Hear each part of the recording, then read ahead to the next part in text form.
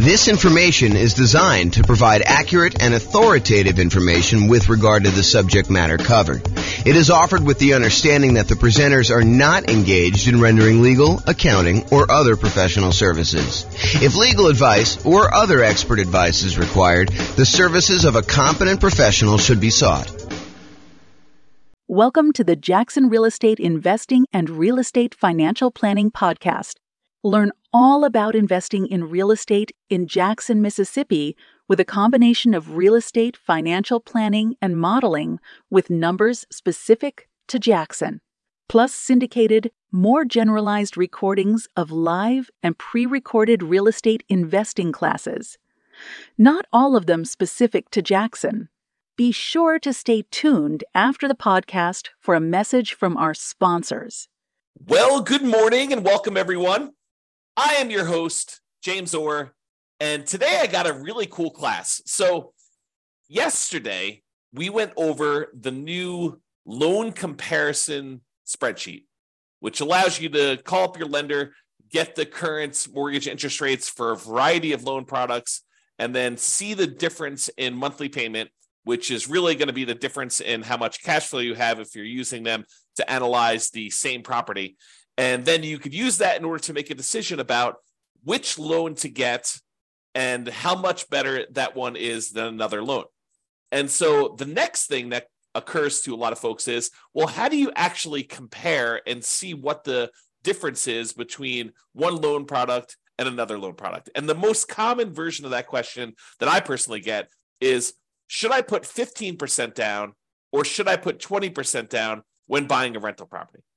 And the reason I think this one comes up the most is a lot of folks believe that minimizing the amount of money you have investing in the deal is the optimal strategy, that is going to be the best way for you to approach investing in real estate, and that you should minimize how much you have in a deal every single time you buy a deal. And I'm here to tell you that there may be times, there may be some situations where that is not the best thing for you to do. And I hope to explain that to you here today in this particular class. This class is going to be a really short class about the question, should I put 15% down or should I put 20% down when buying a rental property? And I will also warn you that you cannot just use my numbers. You need to call up your lender and get the exact mortgage interest rates for these different loan programs so that you can compare them side by side yourself with the actual numbers for that day, because they're going to vary. And sometimes it may not be this extreme. Sometimes it may be much more extreme than what I'm about to show you, but let's get started and look at this. So first thing is, call your lender, get the rates, fill in this form. It's a visual on the screen here of the form that I went over in detail yesterday. So go ahead and call your lender in order to get those. As I mentioned, your numbers will undoubtedly be different than what I'm showing you. You cannot just assume that, oh, James did the math for me once, therefore that is the math all the time. You need to do your math. This number does change over time. So really what we're doing is, you remember this shows you all the different government loan programs, the conventional owner-occupant loan programs. These are primarily for people doing like house hacking or nomad strategy where you're moving into the property. And then this kind of like greener section here is all the conventional investment property loans. And we've got 15% down with PMI, and then 20%, 25%, 30%, and 40% to show you. Today, I'm going to be focused in on this 15% to 20% kind of section. So this shows you the kind of like difference in monthly payments for the various loan programs for the investor loans only. And so you can see that the investor loan where you put only 15% down is significantly higher than the next loan program, which is the 20% down. In fact, if you just look at the difference in size of the drop here, you can see that the difference in size of the drop between going from 15% to 25% is way larger than the drop from 20% to 25%. And you might be thinking to yourself, wow, that's a really significant difference between going from 15 to 20 and 20 to 25. And yes, that is pretty common, because part of the problem is that when you get a 15% down loan, you also have private mortgage insurance. Not only does the interest rate change, not only are you borrowing less, you're going from borrowing 85% to borrowing only 80%, but in addition to that, you have private mortgage insurance, which is insurance that you pay to the lender to protect them in case you default. The lender's basically saying this, look, I would really prefer if you put 20% down if you got a loan. And you're like, but I don't want to put 20% down. They're like, okay, I'll tell you what. I'm willing to work with you on this.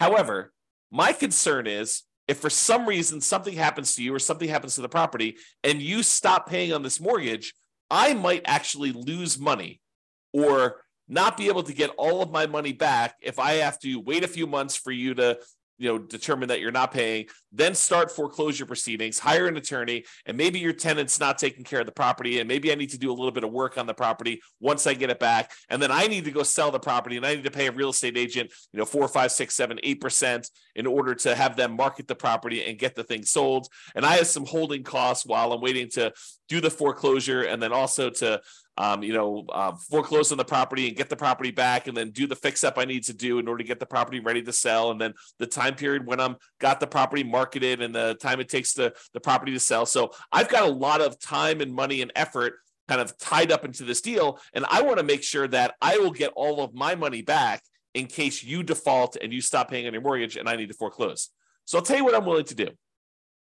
If you were to put 20% down, I feel as though that's a big enough cushion where I'm very likely, if all this stuff goes to poop and I need to foreclose on you, that I will get my money back.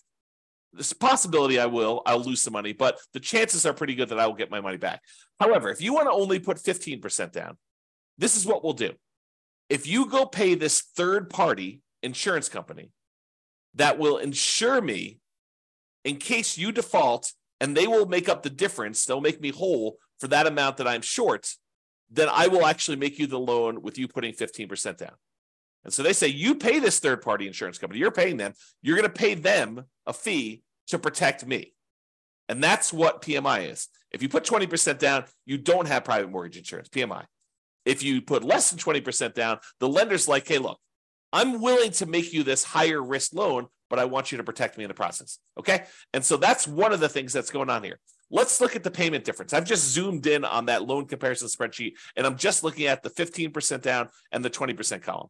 It tells you the amount you put down, the amount of the loan that you're getting, the difference between those two. There's also a note in here about how many points there were. When I called up, there were actually points to get these rates. But here is the actual interest rate difference. So the interest rate difference between 15 and 20, the day that I called, which is not normal, I think that usually it's a little bit larger than this, but the day I called was only 1/8 of a point difference, which you may see it to be 1/8 of a point. You may see it to be the same. You may see it to be more than 1/8 of a point. In addition to that, there's also PMI on this 15% down loan, which is what we just talked about. So the overall effective interest rate difference is 7.22 versus 6.625. And again, when you call your lender, these will be different for you. You cannot use my numbers, all right? What that means, though, is when you borrow this amount, the two different amounts that they're borrowing, one has 15% down, one is 20% down, the difference in the monthly payment here is right here shown. So $24.81, $23.05. Basically, the difference here between those two shows you the number here. And so 50% down versus 20% down payment. The difference in cash flow between 15% down and 20% down is $326 a month. That's a big difference. It's the difference between that $3,062 and $2,736, $326 difference. So if you annualize that, multiply it by 12, you get $3,912 per year. So you'd get $3,912 more per year for putting 5% more of the purchase price down. Remember, it's not just that you're borrowing less, but it is that you're borrowing less. It's not just that, but it's also you have a lower interest rate and you no longer have PMI.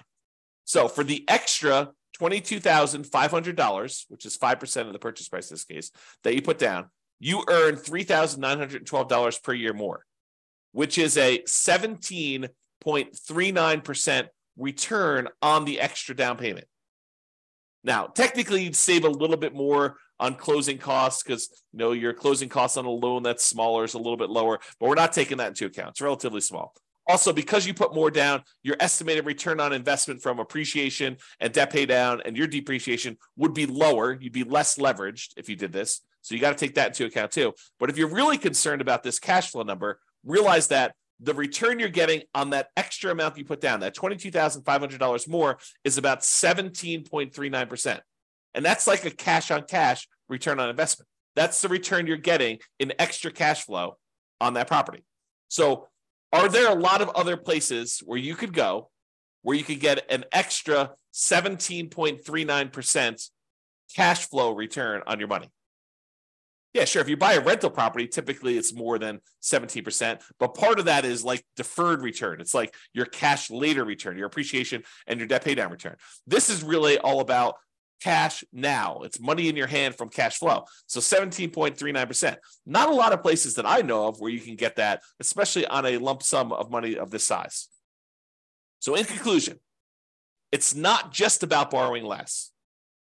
Putting more down tends to also improve your interest rate and eliminates PMI. You can determine the difference in payments to estimate the difference in cash flow, since the income is going to be the same if you're analyzing the same property. Then you divide that difference in annual cash flow by any extra you had to put down to estimate the extra return in cash flow that you're earning on that extra down payment. And then you got to ask yourself, can I earn that return or better somewhere else with similar risk characteristics? Okay. So the idea is do this calculation yourself and decide whether it is worthwhile for you to put this extra money down. And yours may not be 7%, 17%. In fact, it's very likely to not be 17%. Yours may be more in the line of, if I get a 5% return or a 10% return. Some cases it might be a lot more, maybe 20% return. But you got to decide, hey, look, maybe I'm not willing to put this extra down in order to get just the 5% cash on cash return on that extra money. Maybe that's not worth it for you. Or maybe it is worth it for you. Or maybe 10% is worth it. So you got to decide where your cutoff is. And part of the decision, at least for me, would be what else could I do with this money to get that type of cash on cash return over that time period. Okay. That's all I got for you. Hope you enjoyed this very short mini class on whether you should put 25% or 15% or 20% down. I will also tell you that this is a common question. The next most common question is 20 to 25. And I think most people don't even ask me about that one. I have to show them why it's advantageous for them to sometimes go from 20 to 25 because the interest rate bump between those two is usually pretty significant. So same thing applies, though, if you're thinking about 20 or 25%, is you run the math and say, this is what my payment is at 20, this is what it is at 25%, this is how much extra I had to put down, and figure out what the difference is, figure out what the return is on that extra 5% down to see if it's worthwhile for you. That's all I got for you. This has been James Orr. Have a great day. Bye-bye, everybody. With home prices up, mortgage interest rates up, and rents up, but not quite enough to counteract the higher prices and interest rates. Cash flow on rental properties in Jackson is harder than ever.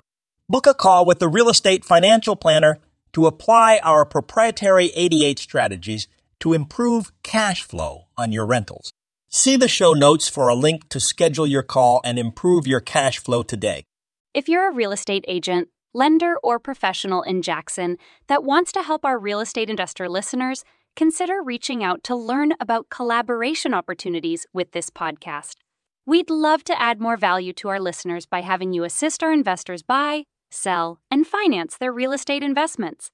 See the show notes to schedule a call to discuss collaboration opportunities.